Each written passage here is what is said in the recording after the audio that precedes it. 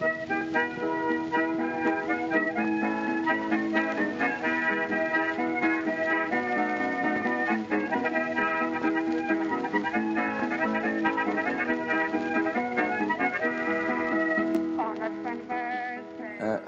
everyone, and welcome to part 4 of the Shot Reverse Shot Alternate 100. We're kind of getting through these, which is nice to see, thinking that we stalled quite badly earlier in the year. We're kind of making up for lost time now. I've got Ed with me. How you doing, sir? You all right? Very well. Looking forward to talking about these 10 and continuing our streak of actually recording these episodes. Yeah. Do you think we'll do these by the end of the year? I think so. I just recently read the book of Moneyball, and I think that we're entering that sort of stretch that the A's hit where they were able to actually win games. So we're hitting a stretch where we're actually recording episodes, and I think that that's a good place to be in. Yeah, and if we want to record 10 episodes, then where we really want to start is by recording episodes. Yeah, it's like, getting on base, is the important stat in baseball. The important stat in podcasts is recording episodes. Absolutely. And what an episode we have for you this evening, ladies and gentlemen. We've got 10 films selected by the criteria that you should all know by now. And we're going to get into them straight away. But first, we need to hear the jingle. So here it is. The Alternate 100. Okay, first film we've got to talk about today is a very new one. Very new in regards to our list. It's Kenneth Lonergan's Margaret. What happened to you? Nothing. Do you want to tell us about it? I think I can handle this part myself. According to the statement, the light was green when the bus passed through the intersection? Yes. So you're saying she walked against the light? I know you feel a sense of responsibility about what happened, but you can't not do your homework, and you can't throw away your scholarship because of it. The bus driver probably has a family to support. Do you remember me from the bus accident? It's a tragedy. You cannot bring her back. I'm talking about telling the accident investigators what really happened. But you already talked to them. I know that, but I lied. You're gonna go home, you're gonna do your homework, and I'm gonna lose my job. And who's gonna take care of my family? You? Someone probably will do at some point, Ed, write a book about the troubled history of Margaret. Either way you look at it, either it's the cut that was released theatrically or the extended version. It's a magnificent film, isn't it? It is, yeah. For people who don't know the story of Margaret, either the film or how it was made, it started filming in, I believe, 2003 or 2004. It was Kenneth Lonergan's follow-up to his film You Can Count on Me, which was a kind of a critical hit, got a bunch of Oscar nominations in 2000, and he set out to make this big, sprawling drama using the story of a young girl played by Anna Paquin who witnesses and arguably causes a fatal accident, and the trauma that has on her and how it impacts the lives of her family and the bus driver who's involved in the accident and things like that.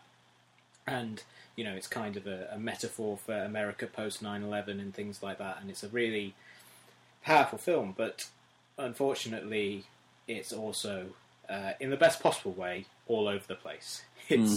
It's a film that, had to be, in the contract it said that it had to be at least 2.5 hours, at most, 2.5 hours long, and Lonergan couldn't get it that long, and then there were lawsuits over the final cut, and they brought in Scorsese and Thelma Schoonmaker to re-edit it to get it down to the level, and I think the final length is something like 2 hours, 29 minutes and 57 seconds, so they've got it right under the line.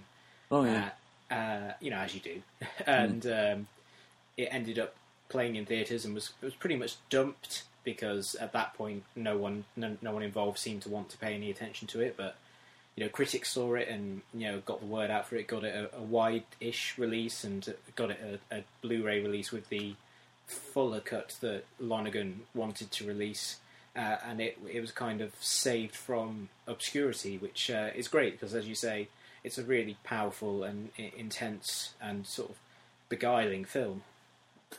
it was such a surprise to see it dumped so unceremoniously, given some of the talent that's involved in that. You know, you could have thought that someone could have found some angle to market it, but instead it was just kind of plopped out and no one really mentioned it.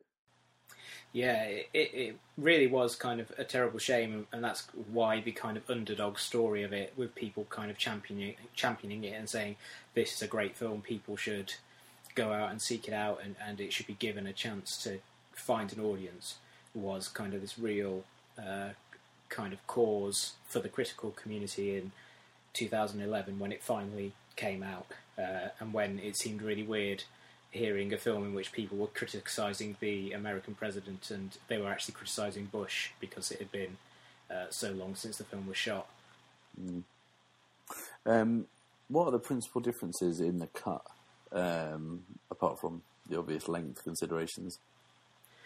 I think it kind of focuses more on the various permutations of the main character's grief, and it really just has a slightly more languorous pace. I mean, it's hard to say that the original or the theatrical cut is snappy because it is 2.5 hours long, but I think it just kind of luxuriates in its world and kind of focuses on some of the side characters a bit more, particularly like, you know, the mother played by J Cameron Smith? Yeah, I think that sounds right. And I think it just kind of delves a little more into some of the relationships that are not kind of underwritten in the theatrical version, but they do come across as a little bit kind of more functional than they are in the longer cut. Right, okay. You know, it said that like Scorsese and Thelma Shoemaker had to come on and kind of bail Kenneth Lonergan out, I suppose. Pretty good team to bring off the bench, isn't it? Yeah, they're good people to have as patrons, really. Because Scorsese was an executive producer of You Can Count on Me, so there was that connection there. I kind of wonder how that kind of goes.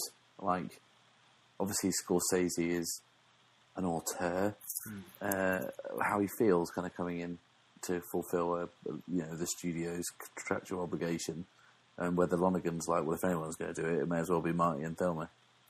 Yeah, I think that they're good. They're a good trump card to play, and I think that for them it probably felt like paying a favour to a friend who clearly was kind of entangled in a lot of legal difficulties and just creative difficulties of trying to take a film that is, kind of formless and is a character study and also kind of a study of an entire swathe of the American population who at the time were dealing with their own trauma and their own kind of personal difficulties, trying to encapsulate all that in a single film. I think it probably seemed to them like the least they could do to kind of come in and help get the film out there in whatever form they could. Do you think that time is going to cause people to reevaluate Margaret, like in 10 years' time, or will we be kind of talking about it any differently? I hope so. I think the real kind of bellwether for that will be when we get to 2020 and people start doing their lists of the best films of the decade. And I would hope that it shows up on a lot of those lists then, because it's a film that could have completely sunk like a stone and just been a footnote for the careers of everyone involved. And the fact that we're talking about it, the fact that people at the time kind of really rallied around it, suggests that it is a film that needs to be sought out and to be kind of experienced. Yeah, and it does. So, you're on it. The second film we've got on today's list of 10 is a film we've talked about previously, and one that perhaps should be considered outside of its usual ghetto. We're talking about Ken Loach's Kes.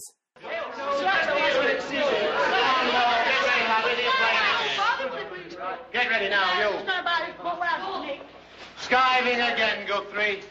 No, sir. Mr. Robinson has been talking to me. Oh, man, that was stimulating for him, wasn't it, lad? What does that mean, sir? The conversation, lad. What do you think it means? Isn't it stimulator? Stimulating, you fool. S-T-I-M-I-L-A-T-I-N-G, stimulating. Come on, get ready. You're 2 weeks late already. You three, get down before I come and put you down. When I say ghetto, I mean, it's always talked about as being one of the best British films, but that upsets me slightly. Is it because it's, without wanting to sound harsh, northern and a bit working class, that perhaps it's not viewed in a way that maybe other films are? Possibly. I think it definitely suffers from being lumped in with kind of British kitchen sink dramas. I mean, it is that. You know, it is a very kind of realist film, and it's very focused on the minutiae of working class life and things that Ken Loach has explored pretty much throughout his entire career. But I think when people lump it in with that, they kind of miss a lot of the more, not spiritual, but a lot of the kind of more elegiac qualities of it, and the way that it stands in as a film that is kind of brutal in its depiction of the harshness of working class existence, but also is about the escape of finding a passion and pursuing it, and obviously the pain of how difficult that can be when the people around you don't appreciate it. And we talked about it before in the terms of being one of the best child performances of all time. And since we did that episode, I mean, it's quite a while ago now, it's kind of middle of last year we talked about that, I still haven't found anything better than David Bradley's performance.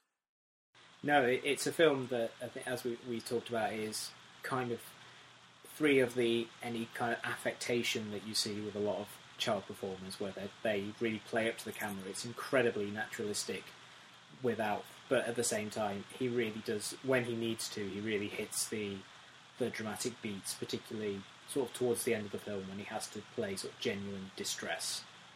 It's really believable in a way that doesn't feel false and that doesn't feel melodramatic. It just feels devastating. Do you think do you think people think about it in any other way other than it's a bit grim up north, rather than it being essentially a love story between a boy and a bird? They probably think of it in terms of Bo Selector. That's a real shame. Yeah, that I think for a lot of people has kind of overshadowed it. And I think also, in terms of it getting lumped in with films, it probably isn't helped that it's a film that tends to get shown a lot in schools as a kind of a required viewing. You know, films about British cinema as classes about British cinema, or classes about, you know, the book and, you know, the adaptation. And as good as it is that I think a lot of kids do get to see Kes at a young age and get to see it as part of their education, it's very rare that anything that you encounter in school really kind of inspires you. You know, any books you read and have to analyse, or any films you have to watch and analyse, it kind of takes the joy out of it. And there's a lot of darkness in Kes, but there is a lot of kind of, like I said, you know, joy and that sense of escape, which is something that kind of gets hurt a little bit when you have to sit there and dissect it. Mm-hmm. Yeah. My wife, her first ever acting role on the stage was in a school performance of Kes, where she was seen as the strongest candidate, strongest actor. So they rewrote the role of Billy Casper to be a little girl. And recently we dug out the VHS. I'd never seen it before. She was spellbinding in that. I think that I did say in this podcast and before, I'd never seen a child performance as good as David Bradley's. She does run him very close, I have to say. It is magical. And if you can, if anyone wants to watch the VHS of that, just give me a call. As long as you pay the postage, I'll send it over. Now, next film on our list, moving from the kind of grimy milieu of Yorkshire to the dusty desert plains of the Southwest America. We're talking about Wim Wenders' majestic Paris, Texas.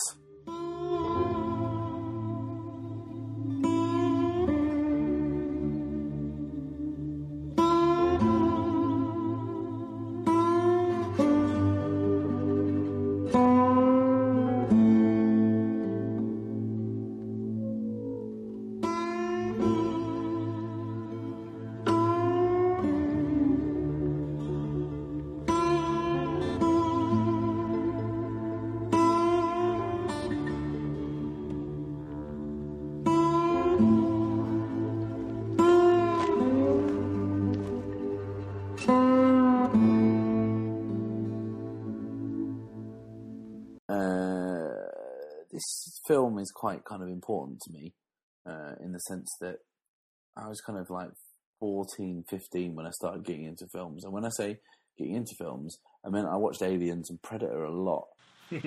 Also Stakeout for some weird reason. Those are the three films I watched an awful lot. And then for some reason, I watched Paris, Texas. And I'm not really sure why or how I came across it. I think it must have been on television. And I was completely kind of blown away by it. A film that is probably the opposite of Predator and Aliens. Maybe not of Stakeout. But a film that manages to capture the imagination of a young man, such as myself.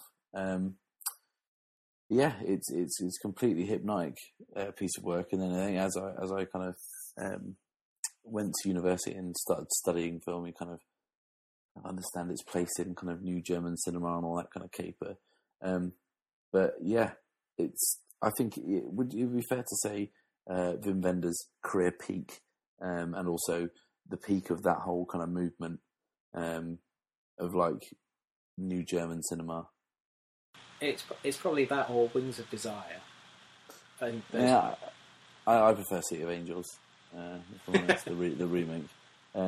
Yeah, I mean those two do stand out as kind of pretty solid examples. But yeah, it's pretty amazing. It is. I think it's a film that benefits from having an outsider directing it, someone who isn't native to America, because the film really captures the grandeur of Texas, the big, wide open spaces, but also the strangeness of it and the idea of America as a place where it is possible to get lost, either physically or emotionally and spiritually, as Harry Dean Stanton's character does. For people who don't know, Paris, Texas is a film that stars Harry Dean Stanton in a rare leading role as a man who, at the beginning of the film, is shown wandering through the desert carrying, I believe, a petrol can. Yeah, it's just a bottle full of water. That's all he's got. And he's a man who's been missing for several weeks. And he comes back and he claims to have no memory of who he is, and so he gets taken in by his brother, and he is reunited with his young son, and they set out to find the son's mother. And it's about a man who has had some sort of either a mental breakdown or a genuine case of amnesia, who wandered out into the desert and came back sort of profoundly changed, and exploring the way in which that change manifests itself in his relationships with the people in his life. And it's very interesting as a film about America as a place where that is so vast that you kind of can completely lose yourself, but maybe also find yourself in some way as well. It's that, and it's also not wanting to get too kind of A-level film studies on you. Kind of all about generational disconnect in Germany. The kind of generations kind of separated by the World War II, I believe they called it, unable to kind of reconcile with a kind of a generation of now. And it's quite a beautiful film to watch in that kind of context. It's amazing in one way, kind of watching Harry Dean Stanton and his son try and reconnect, but the kind of the big centerpiece of the film, the kind of showstopper as it were, is when they do finally meet the mother, who in the kind of one of the best scenes in all cinema, in my opinion, where she finds, it's Natasha Kinski. She finds herself, she's working in a kind of a peep show booth, and Harry Dean Stanton has to kind of have this reunion with her, this really awkward reunion over the kind of phone between the booths, and it's this kind of long monologue which is amazingly shot and beautifully written and just kind of immaculately performed. And if anyone wants to kind of boil down what you can do with mise en scene, again, not want to get too A-level film studies on you, and two good actors reading good dialogue, then you can just watch that. Yeah, that whole sequence is amazing, and you kind of feel if that was the entire film, if it was just a series of meetings in a peep show booth between these two people who are, you know, one of them can't see the other and doesn't know who's on the other side of the glass, and then slowly comes to realise who it is through their conversation, it would still be an absolute masterpiece.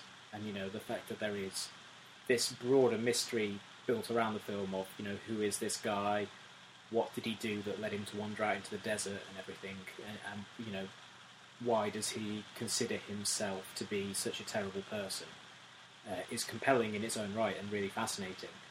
But in just pure kind of aesthetic pleasure, the scene of them, you know, communicating with each other that way is, you know, really compelling and really heartbreaking. And, you know, there's a reason why a shot from that sequence is the one that's often used on posters and things like that, because it encapsulates so much of what the film's about. Yeah, and it's also great that you don't really get any real detail of what he did and what happened. You just get kind of hints in the dialogue of kind of what's gone wrong, and at the end, he can't quite. He still can't make the connection, but the only thing he can do is reconnect his son with his mum, which is, you know, all he can do. The film doesn't give any kind of easy solutions, and they don't live happily ever after. Yeah, it's a very kind of pleasurable film to watch. It's not a film that you can. It's not a film that's kind of grim and unpleasant to watch, but it also does have things like suggesting what went on between them without saying it is, you know, very suggestive of a very dark situation and a very troubled group of people. And I think that it entrusts the audience with a certain degree of agency to figure out what is going on and who these people are. And it doesn't, like you say, it doesn't give easy answers, but it does pose tough questions in a way that kind of lulls you into a situation where you have to confront, you know, who these people are and what they've done to each other. Worth noting at the end here just how good the score is. Ry Cooder does the score. It's pretty much entirely slide guitar, and it's kind of so evocative of that landscape. It's difficult to see kind of aerial photography without thinking of it now. Yeah, I get the feeling that probably is one of the film's biggest influences, is that any time, in the same way that you can't show an overhead shot of a city in the Middle East without having kind of the Muslim call to prayer playing in the background. You can't have shots of, you know, modern day contemporary America without lots of slow slide guitar playing in the background. Yeah. It is pretty amazing, and I recommend seeing it on a big screen if you can, because it truly does deserve to be seen that way. Okay, our next film is our only entry directed by Woody Allen, and somewhat controversially, some might say, we've gone for Husbands and Wives. What happened after the honeymoon was over? Did desire really grow with the years, or did familiarity cause partners to long for other lovers? Was the notion of ever-deepening romance a myth we had grown up on, along with simultaneous orgasm? The only time Rifkin and his wife experienced a simultaneous orgasm was when the judge handed them their divorce. Maybe in the end, the idea was not to expect too much out of life. Okay, Ed, why? Why have we done this? I think it's probably Woody Allen's best drama. I mean, it does have some funny lines, but it is probably about as close as he got. That and Interiors are probably the closest he got to directing pretty much straight-ahead dramas. And it's a film that is very insightful and very piercing about relationships that are falling apart, which obviously gained a lot of attention at the time because they were filming it at the time that his relationship with Mia Farrow fell apart. It also stylistically, I think it's very interesting because it's one of the very few films that Allen made that was very heavily influenced by John Cassavetes. And I think it's very interesting to see what is essentially a very urbane, sophisticated drama shot with this kind of jittery, nervous energy that you think of when you think of Husbands or Shadows or Faces and things like that. It's certainly it's weird that when we kind of made this list, Husbands and Wives was one of the first ones I put on. So I wanted to have Woody Allen represented, but we could have picked anything, really, because he's done so much and he's made so many great films. And weirdly, Husbands and Wives was the first Woody Allen film I saw. So I'd had this kind of build up of Woody Allen being this kind of great comedic genius, and Husbands and Wives was kind of my introduction to him. Other than Ants, obviously. Oh yeah, obviously. But yeah, it's got an intimacy to his films that Husbands and Wives has got an intimacy that you don't find in any of his other films, and I think there is that Cassavetes feel to it that is. It seems much more kind of close up than any of his other work, and because it's not one of his kind of comedies. There's not that kind of distance, that kind of ironic distance there either. He also frees himself up visually from his usual style, which is very static, or the camera will be locked off and it will follow the characters around in very long takes. And he does have a lot of long takes in Husbands and Wives, but it is the camera kind of moves and interacts with the actors a bit more. And as you say, it gives it this sense of intimacy and this sense of, as the film goes on, it's kind of claustrophobia as you become trapped with these characters as their marriages are, falling apart for various reasons. And it is like being, in the best possible way, it is like being trapped at a party where a couple of the couples are having a huge raging argument and you can't escape. Like we said in our first episode, we picked one of the films was When Harry Met Sally. Husbands and Wives has kind of almost that same feel, but like just completely not funny. Like all the kind of get-togethers they have as couples and these kind of like Upper West Side kind of sophisticates, and it feels like that When Harry Met Sally taken to a really dark place. Yeah, I think that as you say, the expectations of Woody Allen as a humorist really kind of plays into the strengths of the film, because you go in thinking that it's, even if you hear that it's a drama, you think, well, it will still have some witty repartee, and there is some of that in that, but like that, and also Crimes and Misdemeanors, which I think is one of his best as well.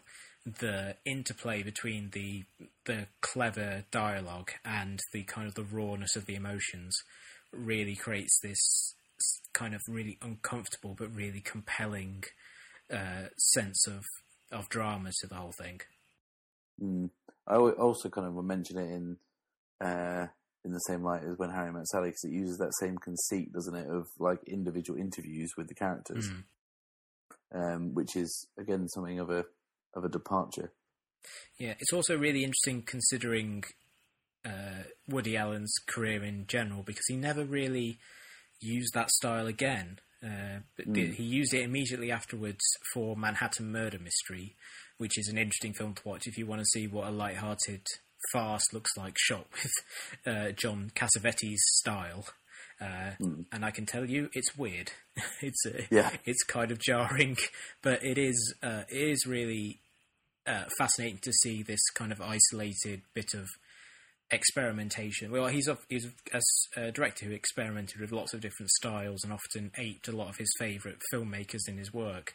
So, but it's interesting that he never really returned to that style again, and there's not a lot in his work prior to that really suggests it, except for maybe some of the more freeform moments in Annie Hall. So it's interesting to see him adopting this style very briefly and then kind of shrugging it off after a couple of films. He does it a little bit in Sweet and Lowdown.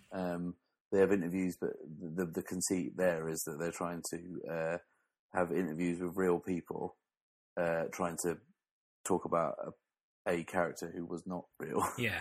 It's kind of a mockumentary in that sense, so not quite the same thing. I think Sweet and Lowdown probably would have been close to second choice for Woody Allen. If we're going to pick one, that would have been mine. What do you think yours would have been? You're a bit of an Allen enthusiast. I probably would have gone for Crimes and Misdemeanors. I think those were the two that kind of jumped to mind. Right. And I think that and Sweet and Lowdown's pretty amazing. I think that and Husbands and Wives have a very strong case for two of the best films of the 90s. Do you think we'll ever be in a position to do 100 greatest Woody Allen films? If he keeps going, I mean, his parents both lived into their hundreds, I believe, and he's got another 30 years on that. So if he really keeps up his work rate, then he probably could. He's at 40 odd now, so at the very least, I think he can get to 60. Yeah. And then obviously we can just stick all the films that he's in, like Ants, which would have a strong case. Scenes at a Mall. Yeah, in top 10. Playing Against Sam, that's another one he's in, but didn't direct. The Front, that's a very good one. I think that's probably his best performance in that one as an actor. Uses a lot of his strengths greatly. Yeah. Anyway, I think we're getting distracted by Woody Allen. That's we've said for ages to do a Woody Allen special, but that time is not now. The next film we're going to talk about, another British film, and one from Ealing Studios, but not perhaps one you'd expect. We're talking about Dead of Night. I knew you wouldn't leave me, Hugo. I knew you'd come back. Not for long, my boy. Not for long. You're going to stop in jail for years and years and years and years. That wouldn't suit me. But you'll tell them the truth. You'll tell them it wasn't my fault. What sort of dummy do you think I am? Whilst Ealing did have a dark streak, we could say some of their films are quite kind of blackly funny. Kind Hearts and Coronets and Lady Killers immediately spring to mind. Dead of Night stands out as a bit of a contradiction to the rest of their output because it's a straight horror film. It's a portmanteau horror film, as in 4 different directors directing 4 different tales held very loosely together by a kind of overarching structure. Now, if you hear the words portmanteau in horror film, I don't know about you, Ed, but my kind of testicles kind of shrink up into my body, and I think this is going to be possibly the worst thing ever, because I've seen some awful portmanteau horror films. They pretty much are generally dreadful. The worst being that I can think of Body Bags, which involves John Carpenter opening body bags and finding out how different people died, and we kind of have 4 different stories about dreadful things like Mark Hamill getting a fake eye off a serial killer and murdering Twiggy. But again, we're talking about the wrong film here. Dead of Night is the best portmanteau horror film. Why? I think it's one that has a uniformity of tone that a lot of portmanteau horror films struggle with. I think of something like, recently there's been a revived interest in it with things like VHS and the ABCs of Horror, which are films that, because they're multiple directors and they have a very loosely defined framing device, they kind of go all over the shot, and some of them are more creepy than others, some are like really violent and gory, but because of the era in which Dead of Night was made, the 1940s, they can't go over the top with the horror, with the gore. So there's none that are kind of just gross out splatter. They all have to be built on suspense, but they also all have, even the scariest one, which is undoubtedly the one with the ventriloquist dummy and Michael Redgrave, which is just horrifying because dummies are creepy. They all kind of have that wry, kind of British stiff upper lip kind of sense of humour to them, running in the background. And I think that consistency, even though it's from different directors, because they're all under the Ealing banner, and Ealing has a certain reputation of the kind of films that they make, I think that allows them all to be of a certain quality and to not feel as if you're just watching a bunch of people fucking about and kind of hitting. They all have to conform to a certain aesthetic, and it really kind of works, this kind of funny but also creepy gothic sensibility. Yeah, and it's also tied together fantastically by the central thread, which is a group of strangers meeting in a country house and kind of talking and it's not until the end that it's kind of obvious why they're there and what's happening. And when you do hit that point, it's not just a kind of comedy bookend. It's actually quite chilling, which is following the ventriloquist dummy segment, which is the last segment. Kind of, it has like a double whammy to end. Why do you think they never did any more horror films? I think it was just hard to kind of maintain that level of suspense and mystery over the length of the whole film. I think the reason why Dead of Night works so well is because they are all snappy. You know, they get in, they get out, they give you a few scares, and then the film's over. And I think that that's the sort of thing that would be very difficult unless it was in the hands of someone who's immensely skilled. And also, I think they just had such huge success with dark comedies immediately afterwards that it probably felt it made more sense to follow that vein than to try and keep churning out, you know, compelling horror movies. You know, even more so once Hammer kind of started coming in and started really knocking out the park in terms of British horror. They found a niche for themselves, and they just kind of kept on with it. Even though we haven't got a Martin Scorsese film in this 10, I'll kind of mention him for the second time, but he ranks it as one of his scariest horror films of all time. I can definitely see that, especially when you consider his age, and you know, he's of the age where he would have been very, very young when that started playing in America. And as good as it is as an adult, and it is just kind of really a classy, you know, wonderfully constructed a series of great horror shorts, as a kid, that's the sort of stuff that will shit you up. Yeah, there is a kind of, like you mentioned, VHS, there's also the ABCs of Death, and kind of they're both getting kind of multiple sequels. Despite the fact that most portmanteau horror films are shit, what keeps bringing people back to them? I think as far as directors go, I think it's the sense of being able to experiment and to do something in a very short, very constrained period of time that doesn't require kind of the heavy lifting of having to do a consistent or larger narrative. It's just a case for them to kind of flex their muscles and do something for fun. And I think for audiences, it's the sense, again, I think it has that same kind of sense that you'll watch it and you'll think, you know, maybe not all of these will be great, but maybe one of them will be really cool. And, you know, I saw the first VHS and it has that same, it does feel like that. There's some installments in that one which are pretty shitty and aren't very interesting, but there's a couple in there that are, you know, really interesting and do make at least some decent use of the whole found footage VHS aesthetic that they all use.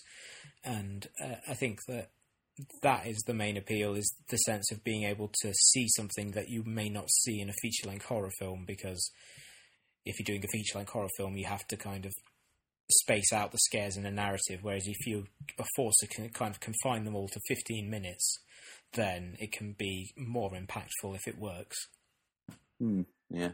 And, yeah, it might explain why they're all so poor, generally. But yeah, Dead of Night, worth seeing.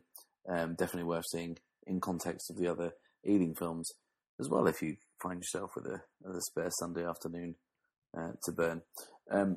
Next film on the list is our second entry from Jonathan Demme after we had Stop Making Sense in episode 1. Here we come with his kind of modern take on the screwball comedy, Something Wild. Let me guess. Sometimes you don't pay for your lunch. Or maybe you steal the occasional candy bar or newspaper. You're a closet rebel. Yeah, modern take on screwball comedy probably sums it up. It's kind of one of those films where a character is kind of swept along, and unlike the kind of screwball comedies of the past, it doesn't end in kind of, it's not based around a series of hilarious misunderstandings. It's based around stuff that's incredibly violent and scary. It is, yeah. The story, for people who don't know, is about a kind of button-down, yuppie kind of character played by Jeff Daniels, who meets this kind of freewheeling, three-spirited girl played by Melanie Griffiths, who, you know, he's attracted to her, and she says, you know, why don't you just kind of come with me? And they go off and they have sex in hotel rooms, and they just kind of go off on this kind of little road trip together. And as you say, it kind of starts out very light-hearted in that way, and they do some kind of minor crimes like stealing money from a liquor store run by a man doing a hilariously over-the-top English accent. It kind of goes along like that, and then about halfway through, it has it's what's Paul Thomas Anderson coined as a gear shift movie, which is a film that starts out as one thing and then halfway through becomes something else, and that is when a young Ray Liotta, making his feature film debut, shows up as someone from Menley Griffith's past, and the result turns it from what is, you know, a really entertaining comedy into a actually quite dark and weird comedy. Yeah, dark and weird just kind of about sums it up. It's a perfect film for people who want to see people's careers encapsulated in 90 minutes, because you've got kind of Jeff Daniels, who's kind of like this kind of lovable kind of goof that's kind of, you know, just a bit kind of straight-laced, but, you know, it's kind of pulled out of his comfort zone. And then you've got Melanie Griffiths, who's all like dangerous and sexy, and then you've got Ray Liotta, who's also really dangerous and sexy, and then it just all ends in this kind of big violent mess. Yeah, it is. It's also really interesting in terms of the year that it was made, because, you know, it comes in the middle of the 80s, you know, the height of Reaganomics, and it seems to be a film on some level that's about it's kind of a reaction to the attempts to shut out American weirdness and to kind of conform. And, you know, it's all about, as they go along, they all encounter these, you know, different kind of freaks and burnouts, like, you know, old hippies and things like that. These kind of elements of American society that seem to be trying to be forgotten about in the sort of the Reagan era. And it's a wonderful celebration of the kind of the dark, weird heart of America, while at the same time kind of saying that, you know, there is real danger there as well. And I think it's a film that, in a very light-hearted, very entertaining way, kind of makes a very serious point about the dominant kind of culture at the time. It reminds me, you know, the joke in Arrested Development where Job gets married to Job's wife through an escalating series of dares. It seems like that entire relationship was based on the film Something Wild. Yeah, absolutely. It definitely has that feel, and the dares get quite, like, you know, we don't really kind of want to spoil the film, but it does get to a point where they can't really go much further than outright violence, and that the moment when that kind of suddenly happens is a really kind of shocking turn. Especially, like, I think it's less shocking now because everyone knows who Ray Liotta is, and he has a kind of an established persona as someone who, you know, is quite unnerving. But if you see him in, like, if you consider where he was in his career in that, he'd done some TV. He was in the TV version of Casablanca from the early 80s. So he was someone who didn't really have an established persona. And when he shows up, he's just kind of this, like, good-looking guy who's got a big, like, wide smile, and he seems to be very chummy. And then just suddenly he's talking to Jeff Daniels in the car, and he just suddenly turns on a dime and becomes really quietly menacing. And I think that that is something that's kind of been lost now, that surprise at the idea that he could not be a violent, terrifying person. But, you know, even knowing, you know, Ray Liotta's reputation now, it still is really effective when he turns from being a guy who seems to be just out for a good time to someone who clearly has a dark and ulterior motive.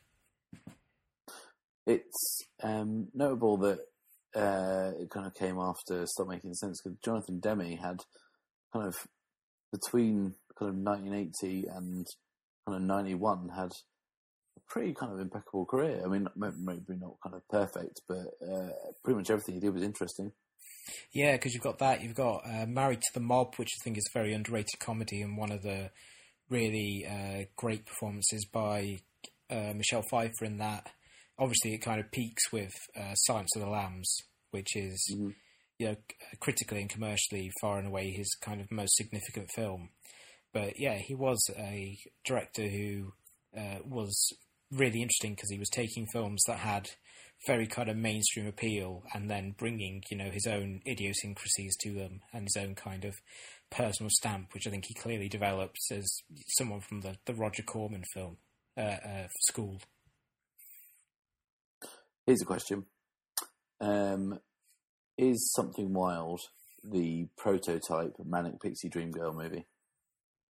It does have a little bit of that, but I think that it engages with the character a lot more fully and kind of investigates the reasons for why she acts the way that she does, as opposed to presenting her as a kind of ideal without any kind of depth, which I think a lot of those subsequent films kind of treat them as, and certainly a lot of the modern iterations of the character. Yeah, there is much more to that. Like, you do get much more of a sense of her past, especially when she takes Jeff Daniels, who she only met the day before, to her mum's house to pretend that he's her husband, and they have a kid on the way. Yeah, and which, you know, I mean, I've been on some awkward first dates, but I mean that would take the cake. Yeah, I think it also is. It's also interesting that the way they treat the character is they do make her seem like she is a lot of trouble, as opposed to just being kind of like quirkily charming, you know, which is, I think, what a lot of films that we think of, you know, the kind of Cameron Crowe influenced. I think there is a real sense that she is just a huge amount of trouble for Jeff Daniels' character, but Jeff Daniels is also so intoxicated by her and so in love with the kind of the wildness of her and, you know, what she promises that obviously his life as kind of corporate Wall Street guy doesn't really offer, that he can't really turn away. As, you know, I think it creates a compelling reason why he would put up with the trouble that she represents. Totally. Yeah, a great film. Everyone check it out. Next film we're going to talk about, a film we have mentioned briefly in the past, a film that is kind of often on the fringes of those kind of best of lists, but never right up there. And in my opinion, it really should be. It's the biting satire, The Sweet Smell of Success. Are you an actor, Mr. Falco? That's what I was thinking. Are you, Mr. Falco? Well, how did you guess it, Miss James? He's so pretty, that's how. Mr. Falco, let it be said at once, is a man of 40 faces, not one. None too pretty, and all deceptive. You see that grin? That's the charming street urchin face. It's part of his helpless act. He throws himself upon your mercy. He's got a half dozen faces for the ladies. But the one I like, the really cute one, is the quick, dependable chap. Nothing he won't do for you in a pinch. So he says. Mr. Falco, whom I did not invite to sit at this table tonight, is a hungry press agent and fully up to all the tricks of his very slimy trade. We started this whole alternate 100. One of the first films we talked about was Billy Wilder's Ace in the Hole. And we talked about that as a media satire and that being pretty on the nose for when that was made. Well, you could say that about Sweet Smell of Success to the kind of nth degree. Yeah, you definitely could. It's really kind of incisive and cutting dissection of tabloid culture and the idea of gossip rags being able to, and gossip columnists being able to make and break careers by what they write, and the flip side of that being the kind of cloying desperation of the agents who want to get their clients mentioned in those columns. And kind of, it does it all with kind of a wit and a verve that is, makes it very entertaining, whilst at the same time painting this kind of picture of a world that is kind of really seedy and dark and weird. It's, considering when it was made, this is kind of pre-modern cinema, we could say, it was 1957. It manages to get away with an awful lot. Yeah, it definitely does a lot in terms of, suggesting of people's personal scandals and sex and abuse and things like that. It is very, even though it is a satire, and I think it is at times very, very funny, it is incredibly biting and incredibly hard-edged and hard-nosed in a way that you kind of think that you could only get away with if you were Burt Lancaster, and you were really pushing for that film to be made in the image that you had in your mind of how the film was going to turn out.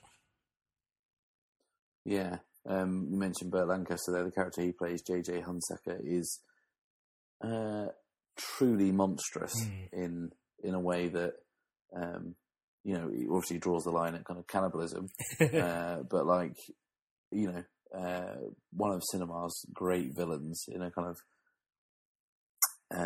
Burt Lancaster style package without being truly evil. He's definitely diabolical. He is, yeah. He knows how to manipulate people around him and to use his influence as a gossip columnist to get exactly what he wants from the people around him. And he has, I would say, zero scruples, or perhaps the 0.1% scruples. He's about as close to a completely callous person as you'll find. And, I think the fact he's played by Burt Lancaster, who is, a kind of a very traditional movie star in some ways, and who has that basic kind of charisma and charm to him, makes him all the more monstrous, because you initially see him and you don't think, oh, he can't be that bad. And then as the film goes along, you suddenly realise, oh, he's actually far worse than I could have even possibly imagined. And that's when you consider that, he's being paired opposite Tony Curtis, who is playing an absolute sleazebag. And, when the film starts, you wouldn't expect that, by the end of it, you'd be sympathetic, or, well, maybe not sympathetic, but you would have more sympathy for Tony Curtis's character. Yeah, that doesn't quite go the way you think it would, with your kind of allegiances there. It's definitely, I think it's probably my favourite Tony Curtis performance. Yeah, I'd say that. Yeah, although I very much do enjoy his performance within a performance in Some Like It Hot when he plays Cary Grant. Oh yeah, it's like a film in itself. But yeah, definitely one of his finest moments, and a wonderful piece of work. The next film we're going to talk about is I think it might be a candidate for the bleakest film on our list. It is The Vanishing. Je m'appelle Raymond Lemorne. Je suis sociopathe et claustrophobe. Je n'ai jamais trompé ma femme. Ah. Il y avait le tire-bouchon, s'il te plaît, dans le tiroir.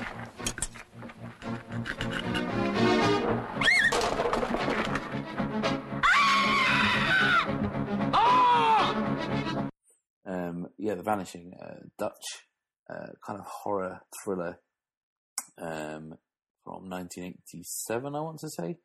A very simple story about a man who kind of stops at a motorway, kind of rest stop or kind of petrol station, and his girlfriend disappears.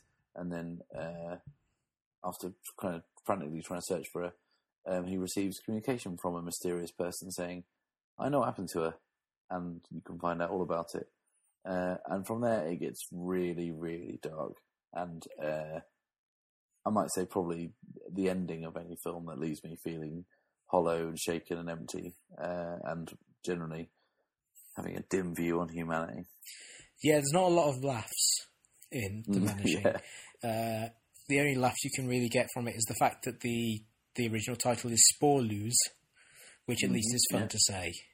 It sounds funny, yeah. But that's the most you can really get from it. It is a great film about, I think Mark Kermode said this, about the banality of evil, because once you kind of think, oh, something really horrible has happened and it's been committed by this absolute monster, and the person who's committed it is a monster, but the way that he's presented in the film, he is a sort of a horribly ordinary monster. He's a guy with a family who really kind of does this awful thing to test himself as a kind of dispassionate experiment in what it is possible for a person to do and to see if he can do it. Which is just really, really horrifying, because it is just really about a normal person thinking, what if, and kind of taking that what if scenario to a utterly kind of bleak and hopeless place. Everyone go see it; it's great. Yeah, I mean, it has recently either been released on Criterion or is coming out on Criterion. Yeah, I think it's out now. Yeah. Right. Okay. Everyone get it. If you don't know where that film goes, then I'd recommend going on that journey. Even though, again, you will feel, like I said, hollow, empty, and have a dim view of humanity at the end. It's a really compelling. It's similar to Something Wild. It's a very compelling gear shift movie in that it starts out as being a mystery that's very kind of eerie because there's no kind of hint as to what's happened. You just know that this woman has disappeared, and it kind of feels a little bit like L'Eclisse, is it? The Antonioni film about the woman who just disappears?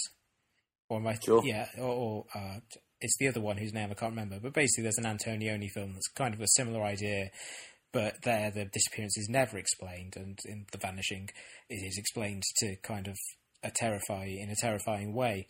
But, you know, it's just that kind of sense of not knowing, of uncertainty, of thinking what could possibly have happened, and of watching this poor man trying to figure out what happened. You know, did she leave him? Did he did she just kind of fall down and hurt herself? Did you know, trying to think of all these possible permutations, and then suddenly halfway through it kind of it confronts you with the person who did it, and in a very interesting way. You know, it doesn't kind of save it for a last act reveal. It's like pretty much the halfway point of the film. It's like you meet the guy and they have conversations and they talk about, you know, his motivations at length, and it just kind of lays all this stuff out in a really dispassionate way. And then, you know, in order to kind of build up to its final moments, which are, you know, kind of, and that kind of, that structure and that slow, methodical process is really, you know, kind of, it's really heartbreaking to watch because you understand where the guy, the guy who's looking for his girlfriend is coming from, and you know why he would be willing to take the ultimate risk that he does take, which makes it all the more kind of terrifying. Yeah, that kind of whole banality of evil thing brings to mind a film that kind of slipped through the net a couple of years ago. The Austrian film Michael. Oh yeah. It has a very similar feel to that. That's a really great film. I recommend anyone watch Michael. If you're in the mood for like a 2-hour paedophile drama, then sure, go for it. It's awesome. That's livened up by a performance of Sonny. Yes. Yes, absolutely. Yeah, that's very dark, but very good. I'll probably go out on a limb here and say that The Vanishing has is the kind of dubious honour of being the film on this list with the worst remake, because they remade it in Hollywood. Because obviously, you know, they take these great funny foreign films, don't they? And they say, well, we'll make them in Hollywood and we'll, you know, change the ending so it'll be fun, like kind of feel good. And that's exactly what they did with one of the bleakest films of all time. It was the same director as well, which makes it even more heartbreaking. They made it in with Jeff Bridges, I think, was in it, and I think Kiefer Sutherland's in it, and Sandra Bullock is the girlfriend. And at the end, it's got a happy ending, like the complete opposite of what happens in the original Dutch one. Don't see that; it's fucking awful. Yeah, the best evisceration of the remake I've ever heard is I think it was on the AV Club. They did a list of like terrible remakes by the same directors, and they described it as being the real life equivalent to the film that gets made in Robert Altman's The Player. For anyone who hasn't seen it, The Player has this running thread in it where Richard E. Grant plays a director who wants to make a film all about the death penalty in America, and how he when he starts the film, he's talking about how he wants to end with an innocent person being executed, and then Tim Robbins as the producer kind of slowly pushes him away from that, and you see at the end of the film the final version of the film, which ends with Bruce Willis kind of striding into the gas chamber and lifting out the woman that's meant to be executed and giving her a kiss and walking off into the sunset. And The Vanishing. Do you remember who plays that woman? Is it Julia Roberts? It's Julia, yeah. Yeah. I was trying to think. I knew it was some huge star from the time that just shows up for one little scene, and that's perfect casting for kind of a terrible, ideologically corrupt version of the film that they want to make in that film. It's great that the bit in the Player where Richard E. Grant's pitching it, and he's just like, and she dies, and no one can save her because that's what happens.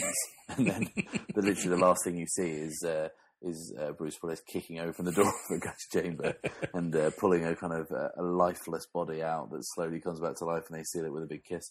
But yeah, that's exactly what the remake of The Vanishing is like. I think we should all just pretend that it never happened. Yeah. Or you should go and watch Arlington Road, which is a good example of a very, very bleak film starring Jeff Bridges that has a hopeless ending. Yeah. Oh God, yeah. I saw Arlington. This is a diversion, but we'll keep it in.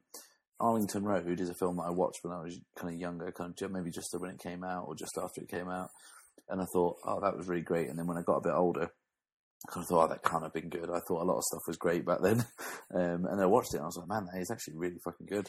Yeah, I remember watching that really late at night one time, and just kind of thinking, as you're going along, this is a really compelling thriller, and then it gets to the end, and you're just kind of sad for days.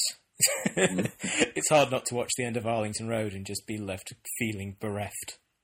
Yeah, absolutely. Yeah, but you all must kind of go through this. So we're going to recommend a lot of films that make you feel great. So these are kind of part of the journey. The next film, the penultimate film, is not one of those films, unfortunately. We're talking about another one of my favourite films of all time. It's John Sayles' Lone Star. Muchacho, más cerveza, por favor. Más cerveza, por favor.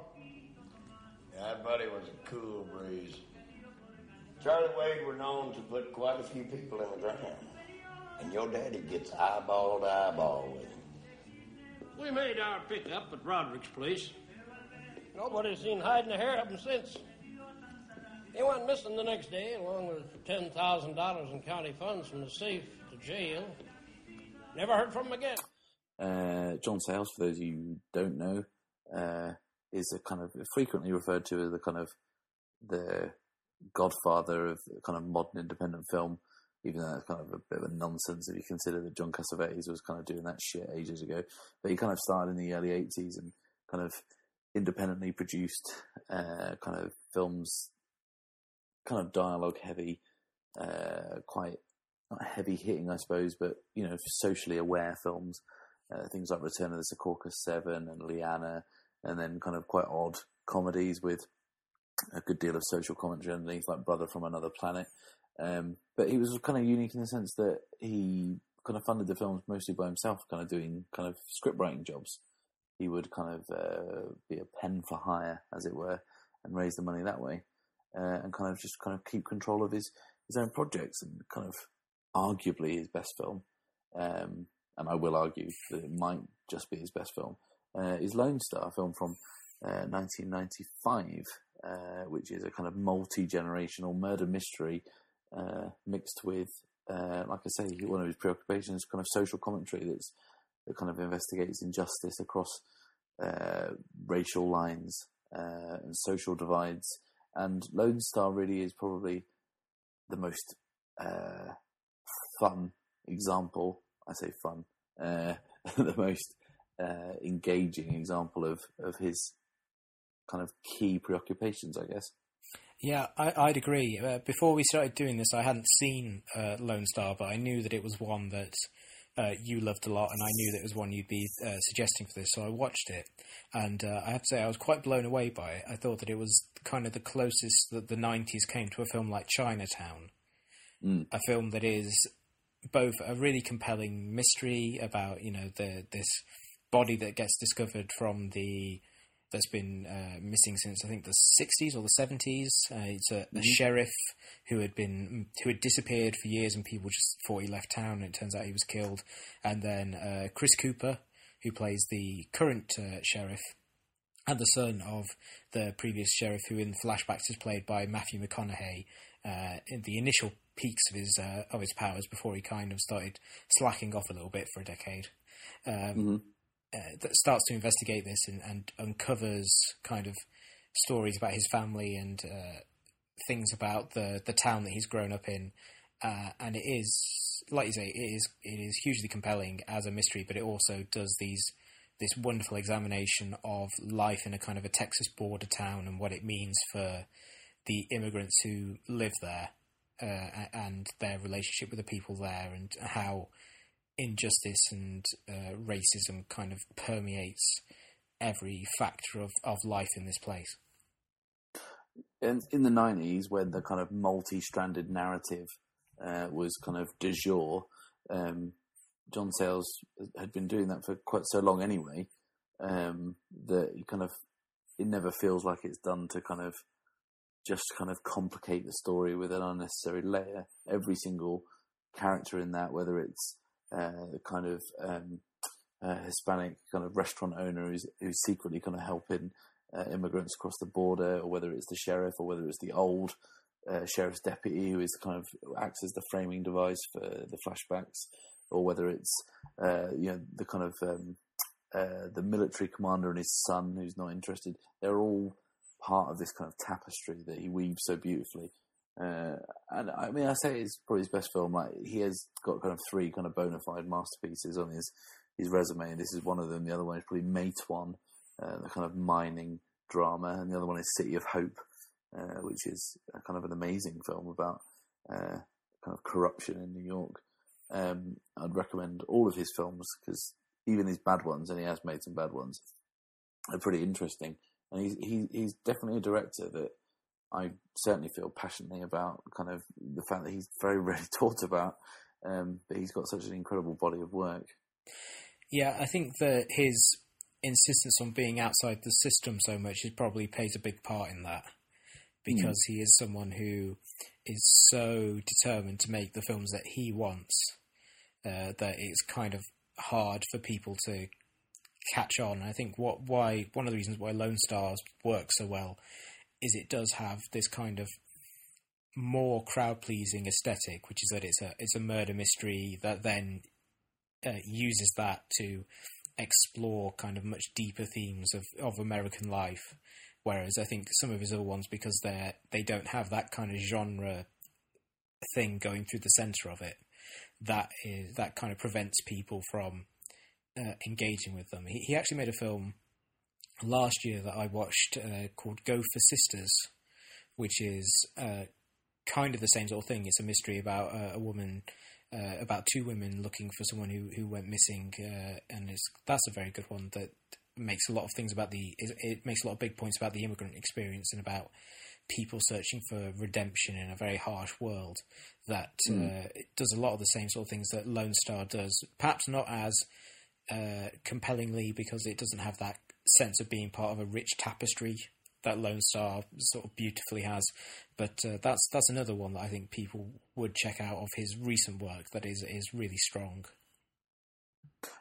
Also, just to connect the dots, John Sayles does act from time to time, and he's in Something Wild.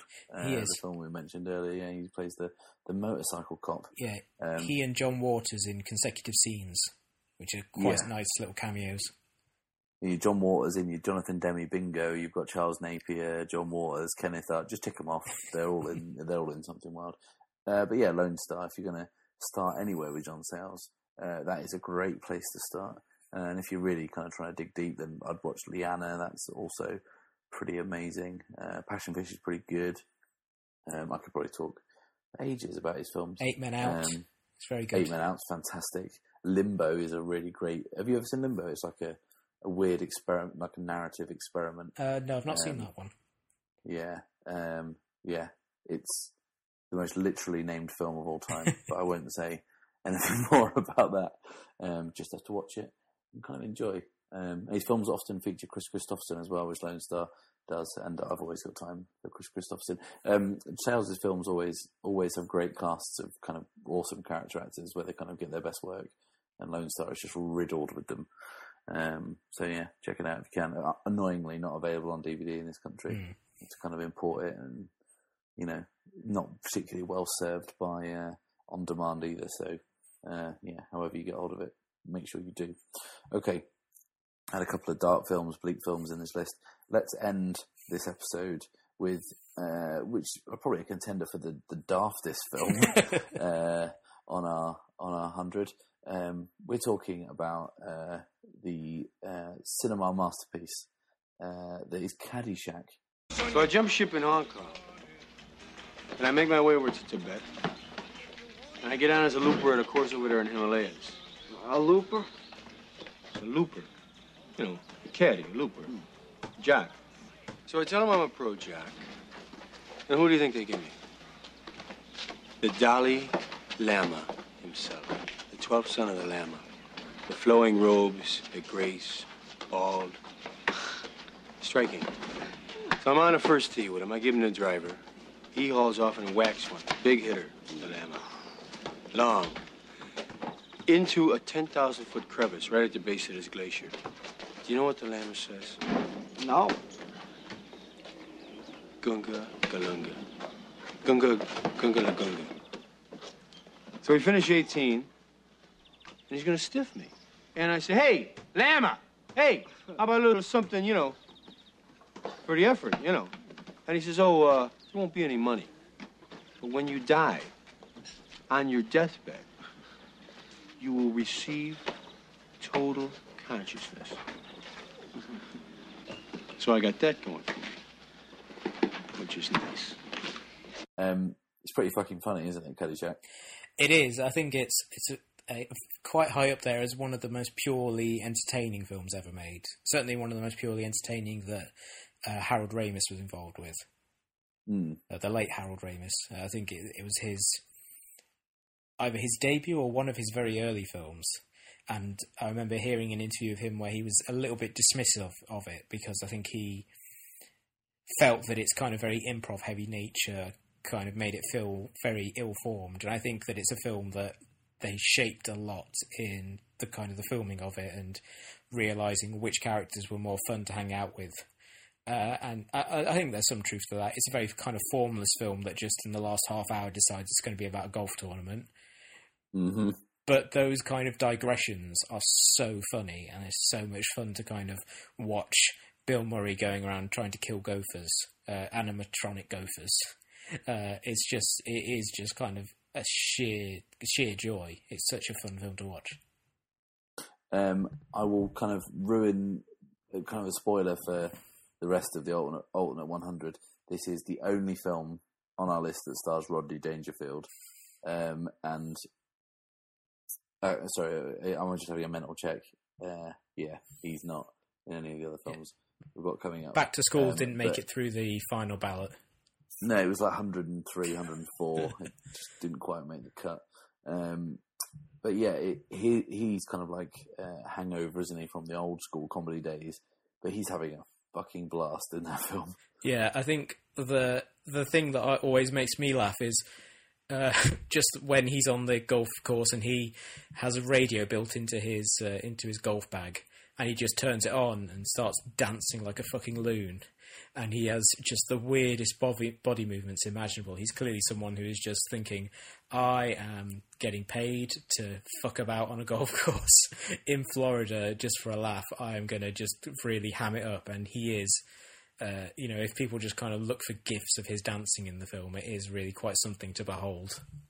Here's an interesting fact for you that I found in my research today. It's Tiger Woods' favourite film.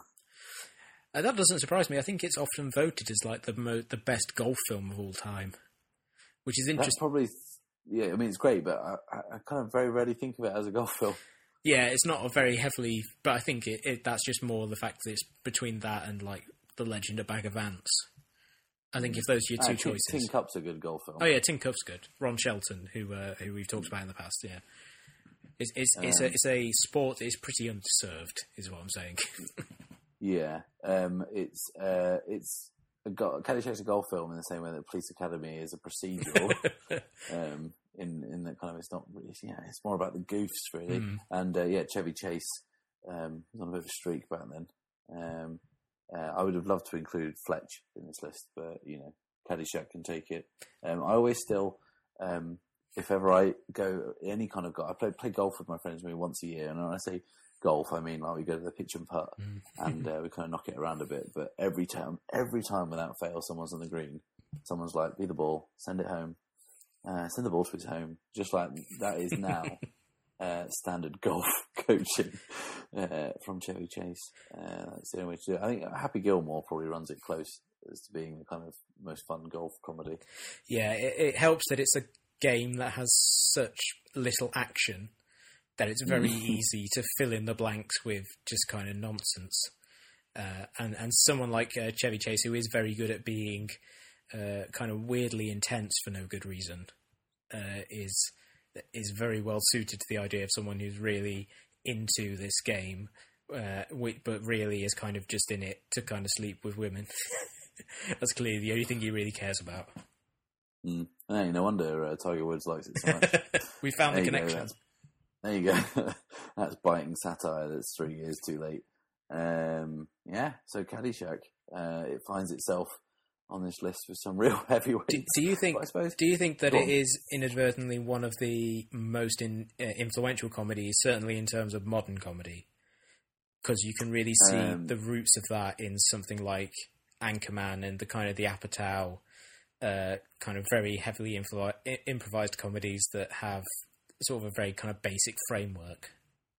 Yeah, in the sense that they will have a basic framework, but the difference being between that and perhaps the work of Adam Sandler is they will get good personnel and at least have some kind of cohesion to it. I think that's definitely the case. I think that's, and it's no coincidence that all those guys making those films are at the age that they would have seen that Caddyshack and Fletch and all those kind of films at the perfect time, and it's no surprise that they are influential on them. Yeah, I think it's one of the ones that really does that formless yet still reasonably plotted balance well, because there is a lot of stuff in there that has nothing to do with golf, has very little to do with working at a golf course, which I think is kind of what it's going for. I think in the same way that maybe Animal House was about the experiences of being at college in the 60s, that Caddyshack is about what it's like to be on a golf course. But at a certain point, it just becomes weird and absurdist and has very little to do with that premise. And I think that you can really see that in Anchorman, which is it kind of does the same sort of thing, but obviously pushes it to an even more kind of ludicrous extreme. Absolutely. But yeah, I think that, like I said, you're not going to find many examples where Caddyshack will sit so firmly alongside Sweet Smell of Success and Paris, Texas. But this is the alternate 100. This is what everyone's welcome, Yeah, we have no discrimination against anything based on genre or perceived quality. Or perceived weightiness. Yeah, absolutely. That's your 10 films for part 4. I think we're going to run straight into part 5 next week, aren't we, Ed? Yeah, we're going to kind of try and bang these out and get them all done by December. Yeah. What a kind of ambitious thing that might be. Foolish, foolhardy. If you've enjoyed the show, then subscribe to the show on iTunes or Stitcher. We're now on that service, and if you are listening on either of those, give us a review. That'd be really awesome, especially if it's positive. And you can find us on Facebook and Twitter and all that guff. So until the next episode, it's goodbye from me. And goodbye from me. And goodbye from me.